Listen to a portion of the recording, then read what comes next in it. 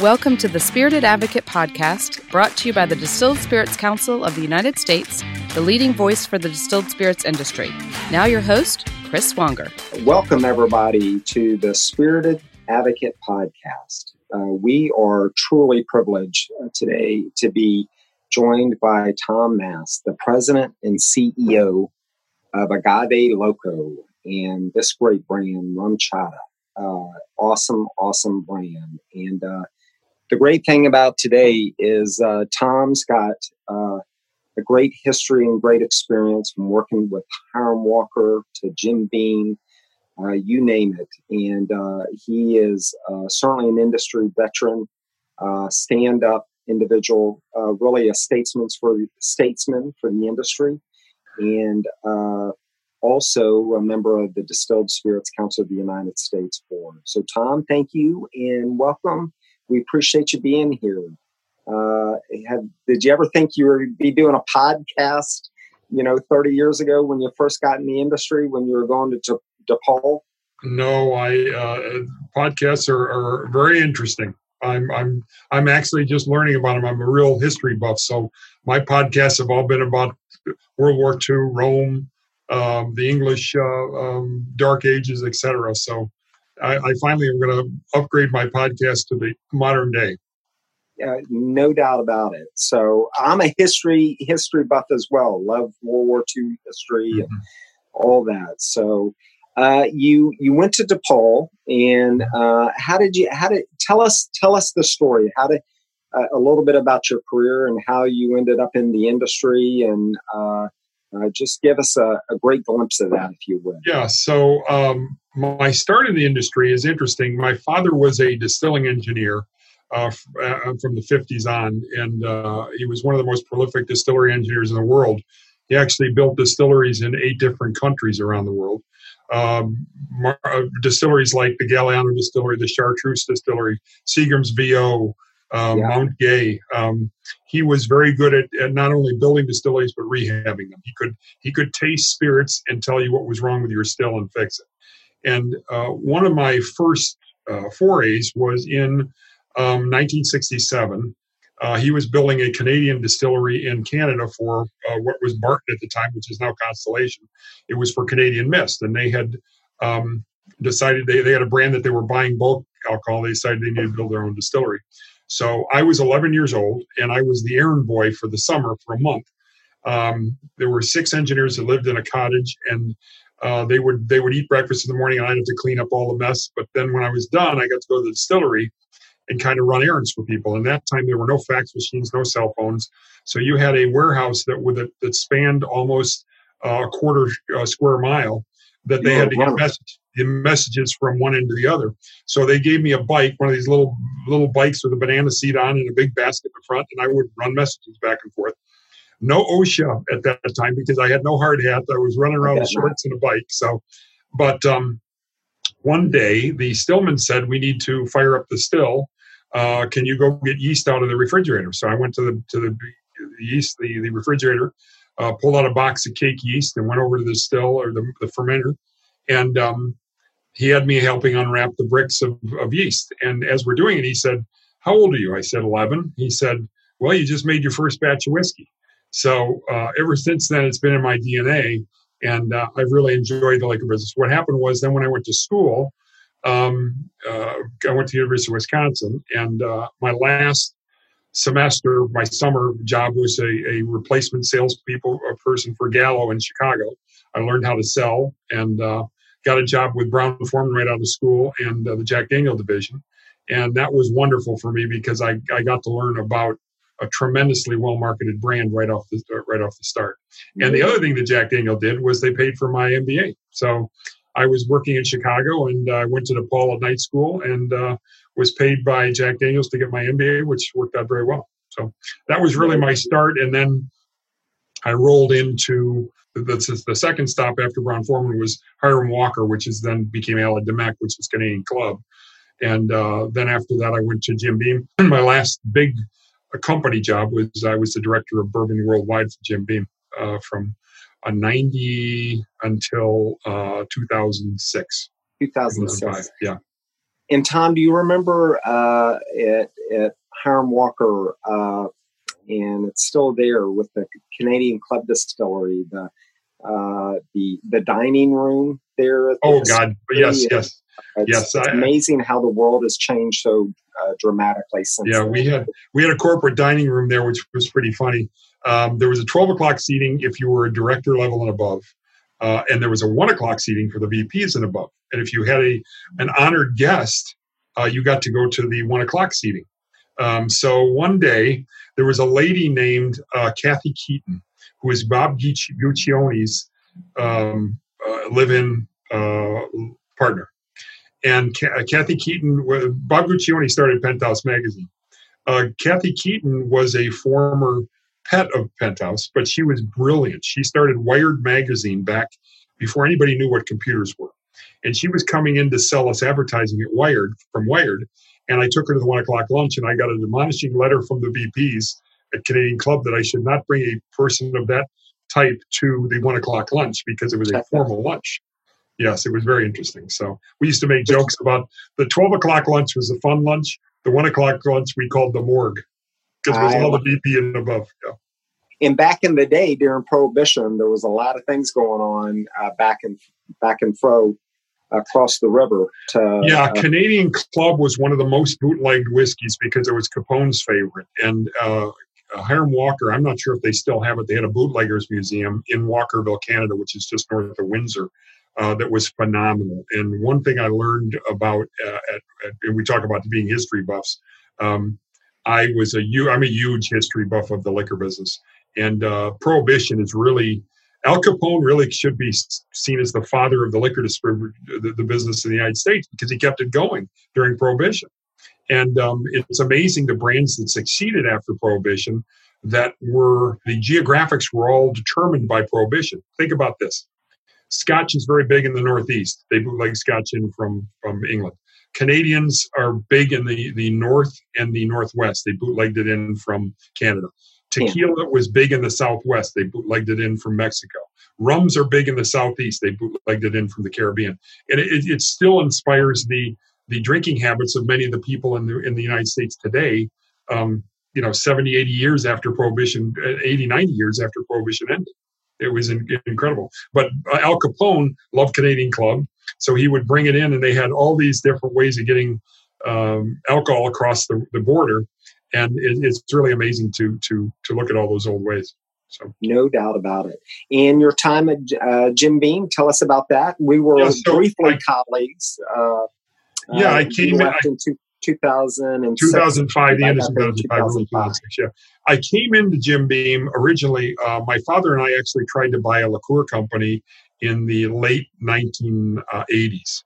There was a company called Mohawk Liqueur out of Michigan that we tried to buy, and I had to leave Hiram Walker to put that bid in because it was a conflict of interest.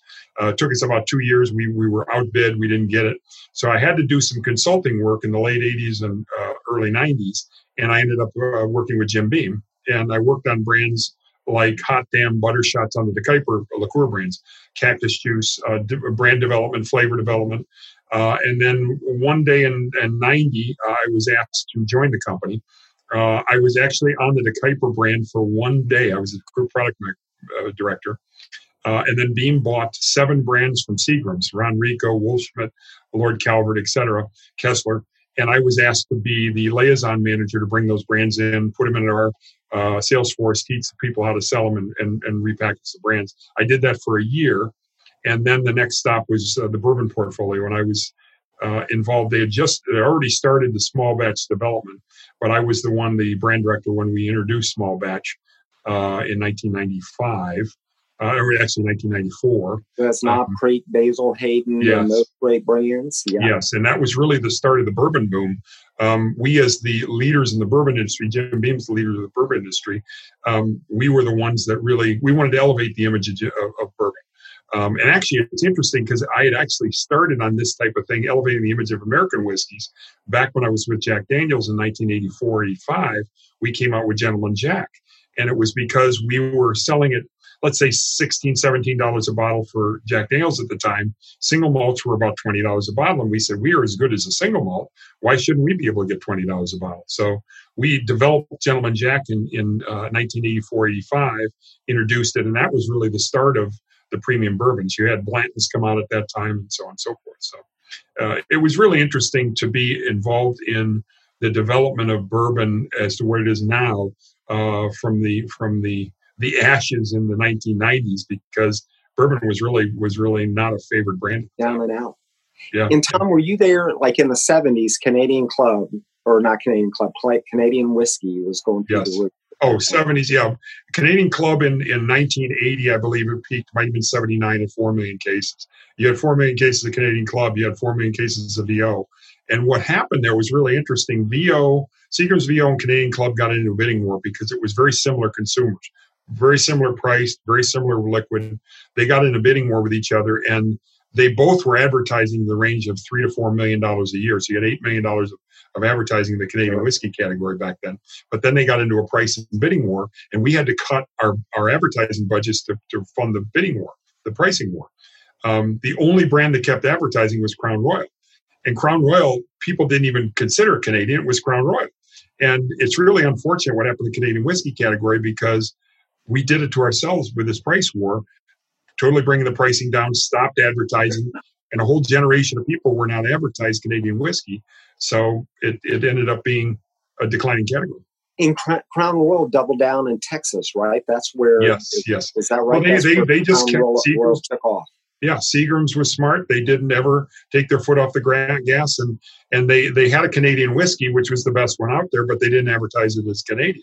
It was just a great whiskey. And, to this day, there are people that think Crown Royal's a bourbon. It's a whiskey. They don't even consider it a Canadian, so. Absolutely. Yep. And I think it was 2006 or 7 when Crown Royal went on TV in Corpus Christi. Yes. Corpus Christi. Yeah. 1996, I think. That's right, 1996. So, Tom, you've spent a lot of time in your career marketing. How has marketing changed with the industry from your early days to today? Obviously, you've got social media. Yeah. We're contending with the COVID-19 crisis, where it's changing the marketplace so much. How has marketing changed in your experiences? Could you just tell us a little bit about that? I think that a couple of things have really changed. I started my career with Jack Daniels, and they had a marketing philosophy called Illusion of Discovery, which was minimalist advertising. Let people know a little bit about your brand, and they'll tell everybody about it. Well, that's social media, basically. Tell your people a little bit about your brand, and they'll tell everybody about it. Yeah, word of mouth. When I introduced Rum Chata, I used that same strategy because I had no money to advertise. I found out about Facebook from my brother, who was a consulting engineer for Apple. He told me about this thing in 2005-06 called Facebook. I'm like, what is Facebook? And it was funny. We put up our Rum Chata Facebook account, and I was my first like at the Rum Chata site. So we found out that we use the Illusion of Discovery strategy on Facebook, where we put out recipe videos and little things, thinking, well, when people find it on Facebook, they're going to tell everybody about it. And it really, really worked well to propel the brand moving forward. I think the biggest thing about marketing in spirits now, which has really happened in the last 10 years, is the premiumization of spirits. Your old pricing scenarios of $15.99 whiskeys and to $20.99s. I remember when we brought out Knob Creek, we were so concerned when we had to go over $20 a bottle. Basil Hayden's at the time was $24 a bottle. Basil Hayden's is doing 50 times more business than we did 10 years ago, and it's $40 a bottle. It's amazing, the premiumization of spirits, which they always should have been that way, but the retail tier was so strong they could keep the pricing down. And I think that has led to tremendous marketing of the brands, because you have so much more profitability in the brands now to be able to spend. So, how do you think the COVID crisis, it's changing the marketplace like we've never seen? The biggest concern we have as owning a craft distillery is the mixology boom, which hit, is just being decimated by this. Because think about this: you go into a restaurant, you used to like to sit at the bar, have a Manhattan or an old fashioned or something like that, crafted by a great mixologist.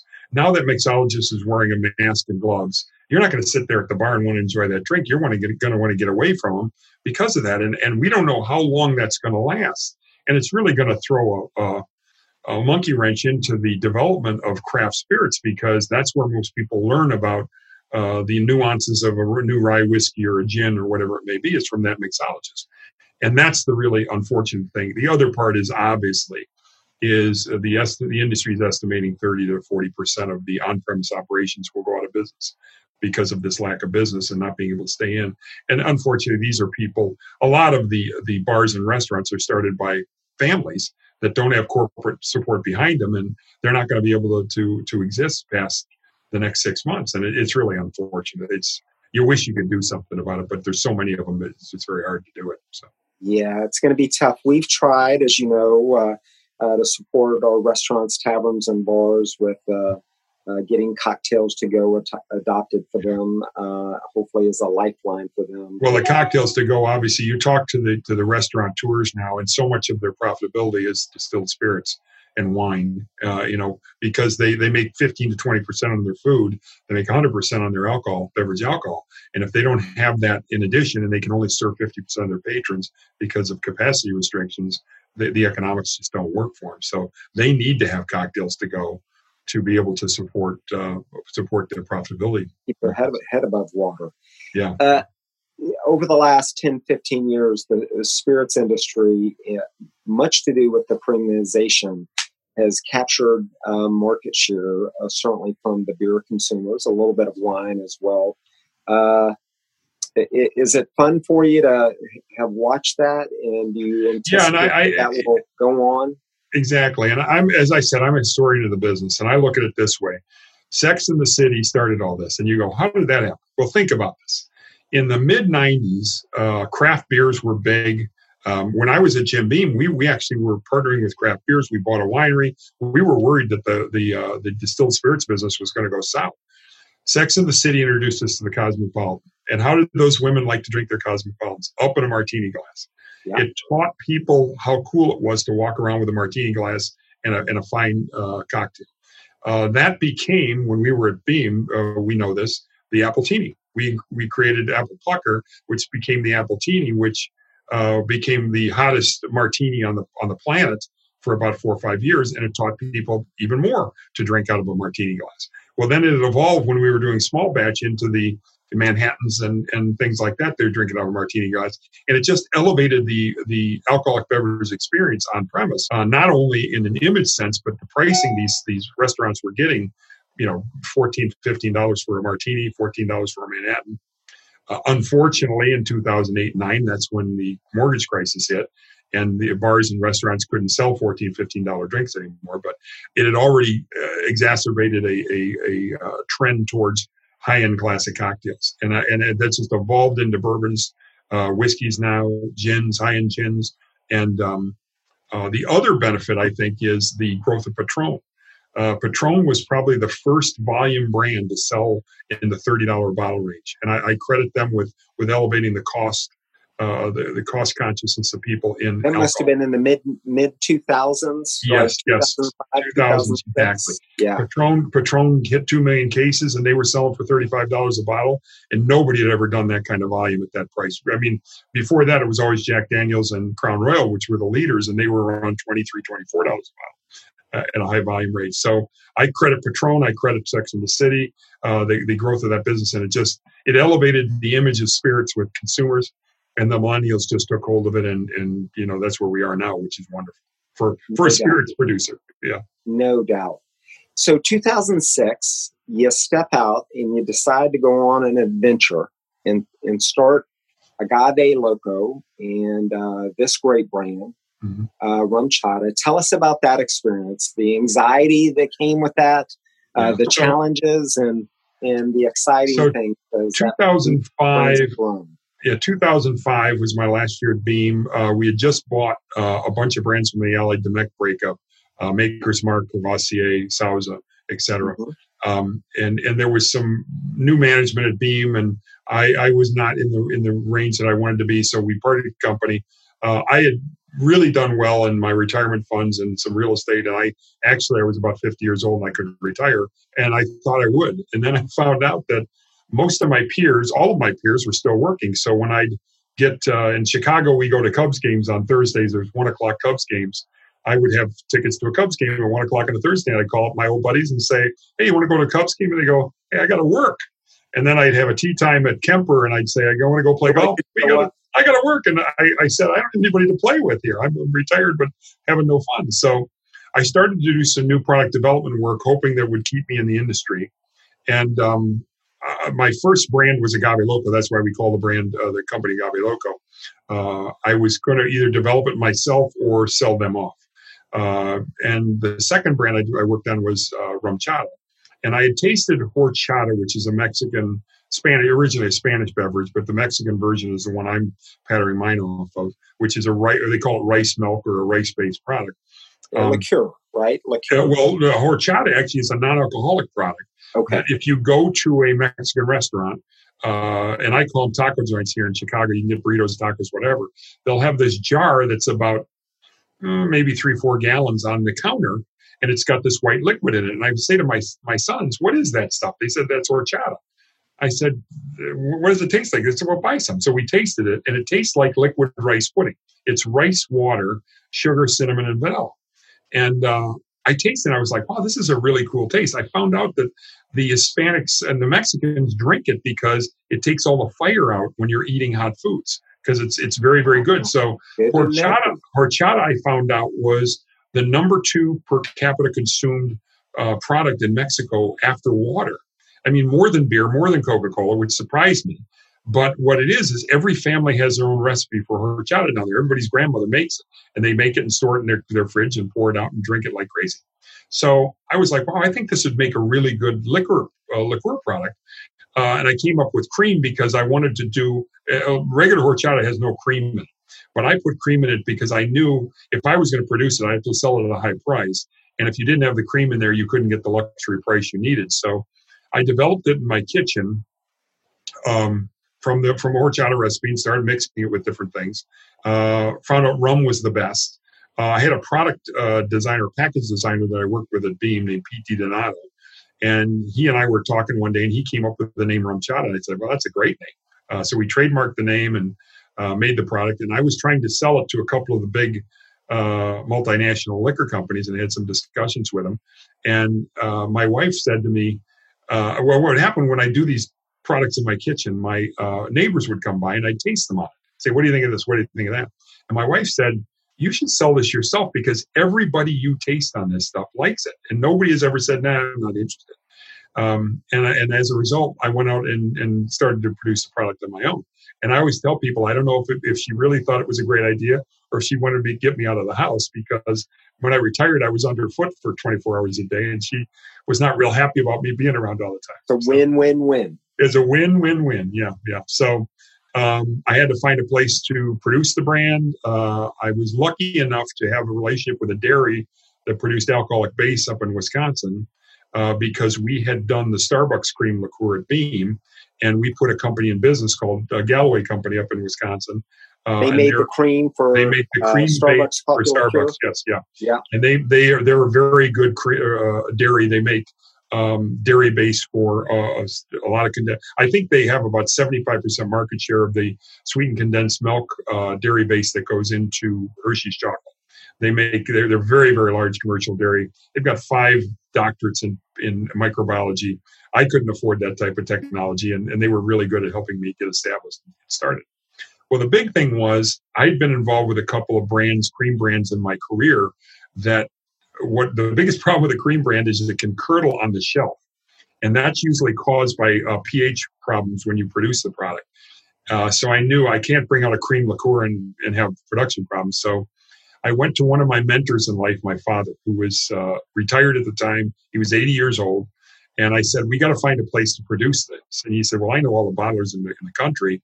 He said, I wouldn't trust them with my money he said, they're great bottlers, but if you want a clean facility and product quality, we got to put our own plant up. I said, okay, what's that going to take? And he tells me, and I took my IRA money and he took his IRA money, and we put a bunch of money into a plant. And I said, but Dad, who's going to run this plant? He goes, well, I am. I said, Dad, you're 80 years old. He says, well, you're bored. I'm bored too. I said, I got to have something to do. So we created this plant in Pewaukee, Wisconsin, which is 20 miles outside of Milwaukee.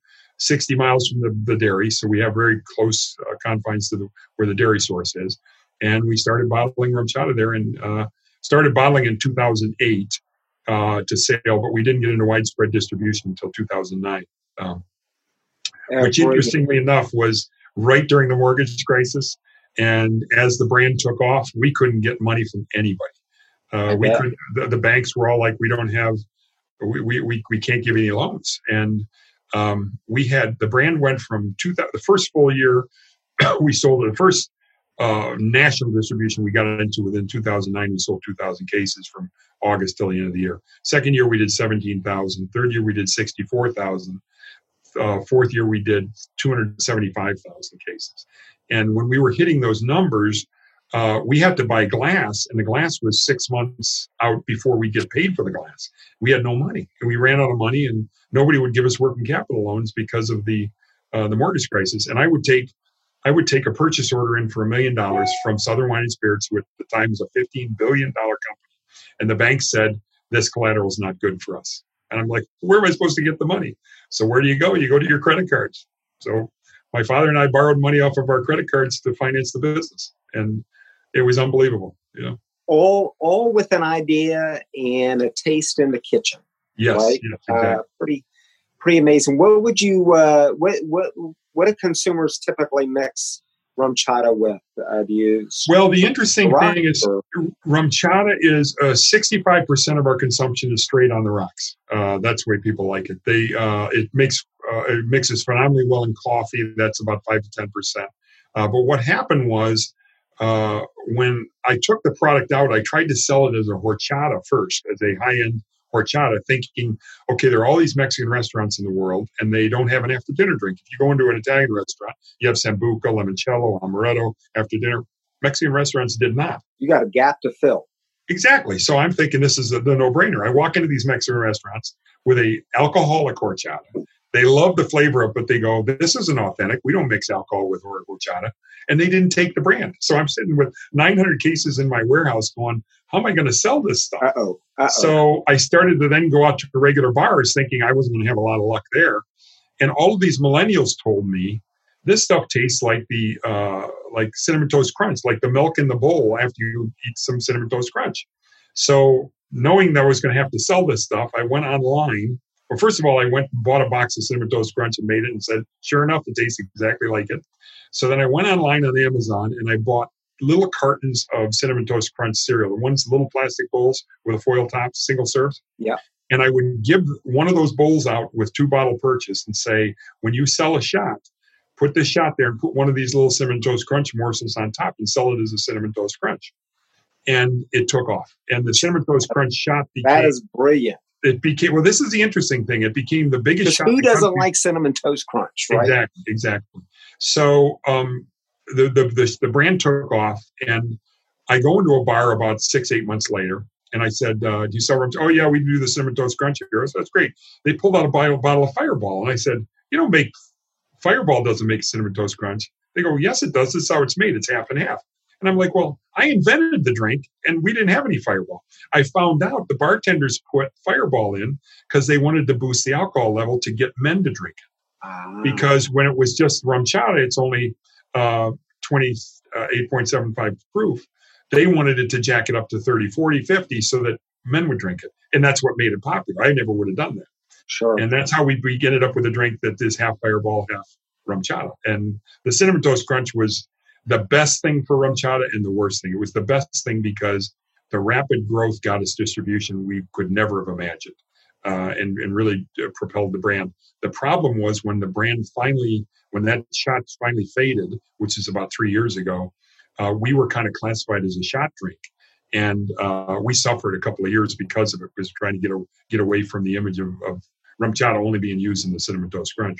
And we have now, which is really good. But the long story short is RumChata mixes with pretty much anything. It's almost like a dairy base because you got the rice, cinnamon, sugar, vanilla. You can put flavored vodkas in there. You can put amarettos, nuts products in there. Mixes with whiskey. In fact, one of the bartenders, funny enough, called it the first 2 or 3 years RumChata was out. He said, "This is the bartender's best friend." And I said, what do you say that for? He said, because if I have anything on my back bar that's not selling, if I mix it with rum chata, everybody will drink it. And I said, well, that's an interesting thing. So it was you. Yeah. And tell us about Agave Loco, and of course Dancing Goat Distillery as well. Yeah, so Agave Loco, interesting enough, that was my first brand. I actually brought it out in 2008. It is a tequila, 100% agave tequila. I had looked at the tequila business and said, I think this tequila business is going to evolve like single malts did out of the Scotch business. You've got all this tequila. At that point, Patron was really leading the charge for the 100% agave tequilas. I thought there would be some esoteric offshoots, niche opportunities in the tequila business. So I thought, well, Agave Loco is a blend of 100% agave tequila, reposado tequila, and 6 different types of peppers. And it was a very subtle blend. And I thought that the herbalness of the agave mixed with the spiciness of the pepper, it's a really interesting product. I was right and I was wrong. Strategically, the evolution of the tequila business happened, but it happened with mezcal, and I never saw that. Agave Loco as a brand, there are about 3 or 4 jalapeno or pepper style products. Tanteo is one, Ancho Reyes is another one, and none of us have done very, very well. It's really interesting. They just haven't done that well, but not anything like the mezcals have. So Agave Loco is a brand. It was one of our first ones. That's why the company's named that, but it's kind of gone by the wayside here. So, and that's been that was very complimentary in going into the Mexican restaurants, of course. Oh yeah. Right? Well, the interesting thing is I want to take credit for inventing the jalapeno margarita, because there were no jalapeno margaritas before we were promoting them 7-8 years ago, and it was hard to get restaurants to do it. They found out they could buy cheap tequila and muddle their own jalapenos and save half the cost of Agave Loco. And if you go into 80% of Mexican restaurants now, there's a jalapeno margarita on their menu. And we really invented it, but we didn't get credit for it because our product costs too much. But it is what it is. You do today. And a lot of consumers out there can appreciate that, because nothing better than a little bit of jalapeno. Yeah. And tell us about Dancing Goat. So the Dancing Goat Distillery. I think your son is the master distiller. Yeah. So my father and I started talking about this. My father, unfortunately, passed away in 2016. About 2014, we started talking about building our own distillery. He'd built so many distilleries around the country and the world, but we never owned our own. So we owned a bottling facility, but we didn't own a distillery. So we started the planning back then. He unfortunately got sick, and that went by the wayside. But the idea was to have a multi-generational facility for our family, because he was a distiller from way back when. I've worked with some of the best distillers in the world. Frank Bobo from Jim Beam, Booker No, Fred No, Lincoln Henderson from Brown-Forman, all people I worked with in the past. Titans. I didn't run the stills, but I was right there with them on the mashing and things like that. So I consider myself a pseudo distiller, because I've been right there with them. And then my son was going to learn from my father and take over. So my son and I have taken it by the reins after my father passed away, and we built a 17,000 or 19,000 square foot distillery to make whiskey and gin in Wisconsin. We wanted to do it in Wisconsin because that's the heritage of where my family's from. My father was born and raised there. First generation immigrants from Germany. His parents were. So we have a affinity for Wisconsin, and we built it near Madison, Wisconsin, because not only did I go to school in Madison, but my mom and dad met there. So it's kind of like the heritage of the company work. So we created the distillery with 4 distinct areas that we wanted to focus on. Heritage, which was our family's heritage in the business. Quality. We want to be known as the House of 90s. We only want to bring out branded products that will get 90 ratings or better. And our Limousine Rye, for example, has had 5 90 ratings. Our Death's Door Gin has had 2 90 ratings. So we are pushing out what we call 90 rated products. Innovation. Our Limousine Rye is the only nationally sold rye, American rye, that's made and aged in vintage cooperage. We use old bourbon barrels, old rye barrels, once used to age the rye, and then we finish it in Limousine oak. Very innovative for the rye business. Nobody else is doing it. And that's a reason we think that we've gotten the 590 ratings, because it makes a tremendous cocktail. And then the last thing we have is celebration, in one of our mantras. And celebration is, and Booker No taught me this, And Booker, no, I love to work with him, and this is the way he said it, because I love to talk like Booker. Anybody that can't have fun making whiskey ought to be dead. So if you can't have fun making whiskey, there's something wrong with you. And no doubt about it. And that's the all celebration started when you were 11 years old. Think exactly. About that. Exactly. It's kind of in our family DNA, and I wanted to pass it on to my son. He's this is the funny story. Distilling is basically organic chemistry, right? Yeah. So my son goes to the University of Iowa. Nick went to the University of Iowa, and he had to take organic chemistry, and he couldn't pass it. I think he flunked it his first semester. He got a D. Finally got through the classes.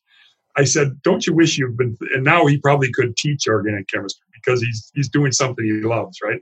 I said, "Don't you wish you knew about distilling back when you were in college and you were taking your organic chemistry?" And he said, "Dad, I knew a lot about distilling, but it was only what came out of the bottle when I drank." Exactly.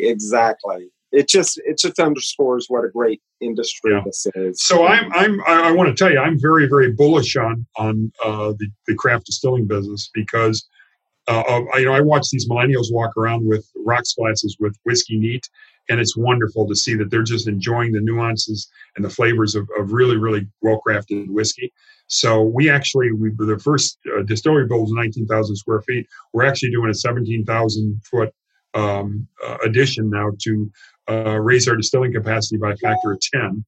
And this is the really cool thing for Wisconsin. We just were approved for the only real rack house in the state of Wisconsin. People are aging whiskey now in barns, but there's no fire suppression. It's an insurance nightmare if that thing goes up on fire because there's no fire suppression. Or they're doing it in their temperature-controlled warehouses, which if we do it in our warehouse that's temperature-controlled, it's 65 during the winter and 80 in the summer. It's only a 15-degree temperature change. When you want to age whiskey, you want to have the 5 below zero in the winter up to the 90 degrees in the summer because that's when the whiskey goes in and out of the barrel so much, which we know from Kentucky. So we actually had to bring experts and fire chiefs from Kentucky up to Wisconsin to talk to the state to get them to allow us to do an open-air rack house. And we were finally given approval. We will be the first one ever in the state of Wisconsin. So we're really proud of that.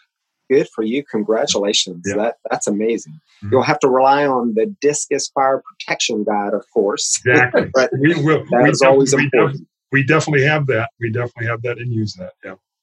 Tom, you've seen the industry change a lot with the COVID, with the pandemic that we're all grappling with.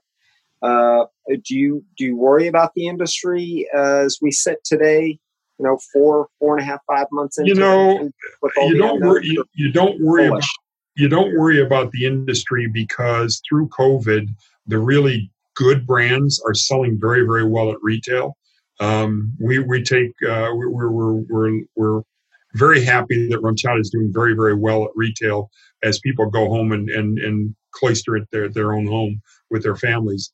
The real problem I see is what's going to happen to the on-premise and the decimation of on-premise and what the great things the mixology trade was doing for the business. And that we just don't know when that will come back because, as we see with flare-ups across the world, you can't open up on-premise too fast. And the longer it goes, the worse it is for that business. And that, to me, is going to be the biggest change is what does on-premise look like a year from now, or hopefully it's only a year, and when it opens back up again full time. Let's hope. We all pray for a vaccine in quick order, and we can get through this. The marketplace has changed dramatically with the growth of delivery platforms like Drizzly and Minibar and others, and there's a lot of buzz and chatter about e-commerce platforms and contact-free selling and so forth. And yes. Obviously protecting the foundation of the 3-tier system and so forth. I think this will be a time for the industry really to come together and buckle down. And hopefully the regulatory environment will, where they're adapting now to COVID to make sure that businesses can stay afloat with drinks to go, et cetera. Hopefully with e-commerce and direct-to-consumer shipping, we can get some good regulatory changes that make it work for everybody. And it's just amazing what's happened to online shopping. I mean, I've never online shopped as much as I have now because for the first months first 3 months you couldn't go out. And, we know from our craft brands, we can't sell our craft brands on premise right now. So we are actually looking to a Drizzly and those platforms to help get the message out and get it delivered to our consumers. So it's definitely going to have a huge impact. Somebody told me that we had a distributor review a couple of days ago, and one of the distributors said that the COVID has fast forwarded e-shopping and e-commerce probably 10 years. And I think he's right, because it is unbelievable what's happened to the people embracing e-commerce in the distilled spirits business. And I think the other side of it is it's also opened up the eyes of the regulators that there's no real reason why it's got to be as restrictive as it is. You can have e-commerce with sense and safety. Absolutely, and it's a lifeline certainly for the craft distillers around the country. Exactly. Mm-hmm. 8 states just over the last 3 or 4 months have adopted intrastate direct shipping. But yes. Mm-hmm. Obviously, with that comes a lot of important considerations on the compliance and social responsibility front and so forth. And those are the things that organizations like Discus and WSWA, ABL, and our retail partners will all have to think about together. Mm-hmm. So when I arrived back into the industry and we first met, I think it was in the October 2018 board meeting. Very, very pleased to reconnect with you. Your activation with Discus and so forth. Why, if you wouldn't mind making a little bit of a pitch, but why is it important for Agave Loco and Tom Moss to engage with an organization like Discus, and is that important for all in the industry to participate? Yeah, I think that what I bring to the board is the small guy's viewpoint. Many of the people on the board are, obviously the very, very large conglomerates, and I'm very close to the marketplace. I'm very close to the regulatory environment because we don't have big staff here. I do a lot of the work myself. Tariffs, for example, I'm right on top of what tariffs have done to us. And I think it's very important for Discus to have a voice like that. The other side of it is I don't have lobbyists in Washington. I don't know what's going on in a lot of places. And I'll give you an example of the craft beverage bill.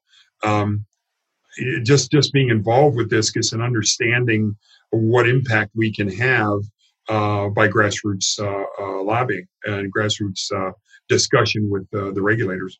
That has really helped dramatically. And I think that Discus has seen that bringing in the smaller players, the craft players, really helps too, because you have an army of people, which is really impactful when we go talk to people, legislators and regulators. And I think that's the most important thing is I think I brought it to Discus, but I also think Discus has really allowed me to experience things that I would not have been able to experience before because of the organization that's in place. And to have a voice.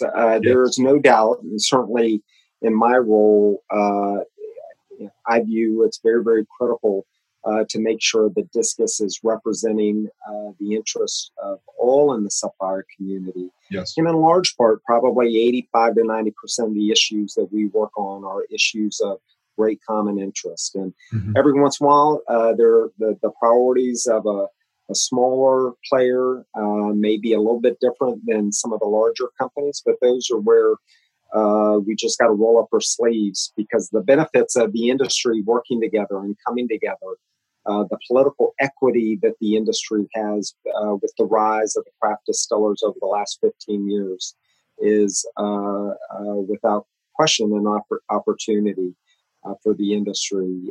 So, Tom, we asked this question with all of our great guests. If you could have a cocktail with anybody, historical figure, I bet your daddy would be certainly someone you would love to have a cocktail with right now, I'm sure. Give us a couple of historical figures, particularly because you're a history buff as well. Mine, I've talked about, it'd be a hoot to have a cocktail with Winston Churchill. That would be great fun. But could you tell us who you would pick down the line?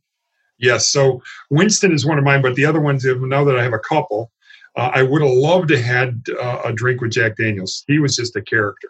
I mean, when you work for Jack Daniels, you know the history of that company. He was only about 5 feet tall, maybe 4'11". He wore these gigantic hats and big suits and made himself look pretty big, but he just had a taste for whiskey that was pretty good. I'd love to have a drink with him.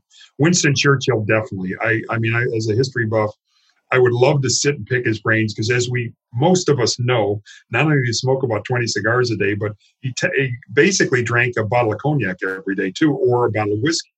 And he just was drinking all day, and it was just incredible. But until 2 or 3 o'clock in the morning. Yeah, exactly. Well, yeah, exactly. And he only slept 5-6 hours a day, and it just kept going. But I have an incredible respect for the will he had to persevere once France went down and the U.S. wasn't getting involved.